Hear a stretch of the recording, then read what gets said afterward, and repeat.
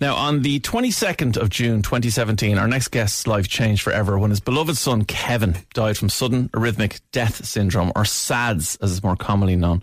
He just turned 26 years old and was in the final stages of a PhD. And since then, James and his wife, Catherine, as well as Kevin's extended circle of friends, have been tirelessly campaigning to raise funds for family screening. And James Hayes joins us now to chat about Kevin and the incredible challenge that one of Kevin's best friends is taking on. Good morning, James. Good morning. How are you, lads? Thanks very much for having me on. It's lovely to have you on the show. Let's start by telling us about Kevin. What kind of person was he? Jesus, he was a darling. I don't think I could do him justice now. I'm obviously going to be a bit biased as he's dead, but on the day of his funeral, somebody described him to me as the full package. Wow. Highly, highly intelligent, but, fantastic personality, great communicator, genuinely interested in people. He just kind of put people at ease. He's somebody that could work the room quite easy. An accomplished rogue, I suppose. He was a bit of a charmer as well, so it all went well. And what was your relationship like with him? Were you close? Oh, very, very close. Were you pals? Oh, we were pals. So, any parent, any father would have been proud to have him. Any mother, like this guy could talk about women's problems with my mother and with my wife. No problem. He could talk to me there about a match. He could talk politics. He could give out about a referee. With the best. But he was fabulous. So. And the sad situation that you find yourself in, of course, is that Kevin's no longer with us. Can you tell us what you know about what happened to your son? On the Wednesday, the 21st of June 2017, I was having an ice cream with him outside the student shop here on campus in the University of Limerick. And on the Thursday, I was helping to carry his corpse down from his accommodation on campus here. To me, he was the picture of health. He was somebody that didn't drink a whole pile, didn't smoke.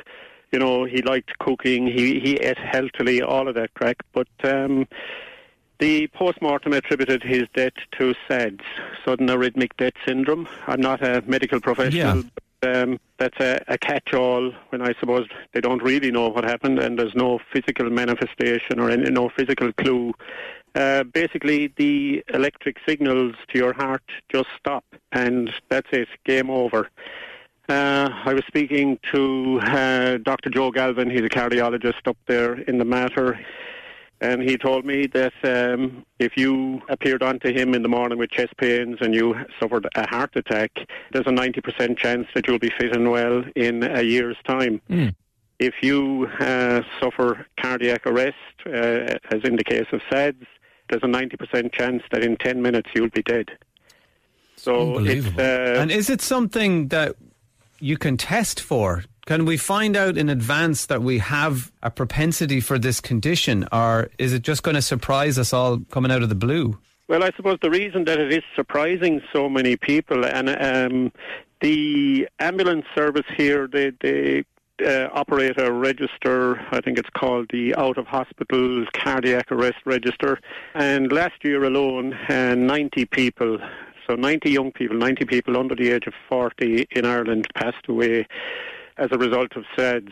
Now, there are a number, as I say, the problem is with the electrics to the heart. We normally have a normal rhythm to our heartbeat. And there are, like the likes of an ECG that can actually test. People don't show or don't normally show outward symptoms. So you have somebody like our Kevin, think they're fit, healthy, they're fine, they're not going to go for a test, but if he had had an ECG, it may have shown, that there was a problem to say, yeah, we need to look, delve a little deeper into this. And how have you been, James, since 2017, the passing of Kevin? Sure. I mean, it absolutely, it wipes you out. Everybody grieves differently, but as a parent, you're empty. Your life is just shattered. You're devastated. a part of me is gone, and it's so difficult to even put into words or explain to what I call the non-bereaved, as to how we feel or whatever. Like, it can be a struggle. I'd be a very logical, very practical person, and to have all these emotions rattling around in your head and whatever, you just don't know what you're doing. It can be difficult to put one foot in front of the other. And how's the rest of the family, James? I know his brothers, David and Connor. David and Connor, yeah, they're feeling it terribly as well. It's very difficult for them to kind of move on, very difficult to put into words. When Kev arrived home to the house, that's when the party started. He was the glue that kind of put the family together. He was he was the charmer. He was the witty individual. I mean, he was some man to slag, but he was there. He was slagging to get a giggle, not to insult you. Yeah. I'd be on the receiving end, and I'd probably be the person that'd be laughing most at whatever it was that he had said. But so the loss is just it's phenomenal. It's so hard to put into words. It's just devastation. Yeah, and one thing that comes out of things that are this challenging sometimes is the support of friends and family. You have a friend called Matty Halpin who is doing something pretty incredible in terms of, grueling. Our Cathal here on the show has done a marathon, but this takes this stuff to a whole new level, and it's for a good cause. What's happening with Matty Halpin? Yeah, so after Kevin's passing, we were contacted by Heart House up in Dublin, and we were invited up there for a screening. So that's a free screening service for family members that have been bereaved with SADS. And Matty is doing something, as you say, quite mad in support of Heart House in memory of Kevin. He had actually done his co-op down in Eli Lilly in Kinsale with Kevin back in 2011. But he is undertaking the Marathon des Sables in the Sahara Desert, 250 kilometres in 6 days, Jesus, carrying everything on his back. With temperatures up to 50 degrees Celsius. 50 degrees, yes. So lunacy, but I mean, we're flabbergasted that he would take on such a task in Kevin's memory. So it's wonderful. So we'd love to see him complete it. We'd love to see him do well, and we'd love to see Heart House do well out of it. Well, that's the thing. Yeah, people can go to GoFundMe and search for support of Heart House for SADS testing, and that'll bring you to Matty's Mad Challenge, as it's called. Yeah. And then donate what you can there, because what the Heart House are doing, as you said, the testing for SADS is such an important part of what we need to do as a society to find the people who are at risk of this. Yeah, because people don't necessarily show outward symptoms, and because they actually feel fine at the time, then, they're just not going to go for testing. In Italy, since the late 1970s, it's mandatory there that everyone taking part in competitive sport has to undergo screening, including an ECG. So they're actually finding people before they get involved in sporting activities or whatever. I don't think it's done anywhere else in the world. Yeah, it should be. That's a really good point. And of course, I remember it was a Tyrone footballer and an underage rugby star were the first people I ever heard this story about, and that must have been about 15 years ago. Yeah, that was 2004. Within the space of about 4 weeks, the two chaps passed away as a result of SADS. So that would have raised the consciousness a small little bit.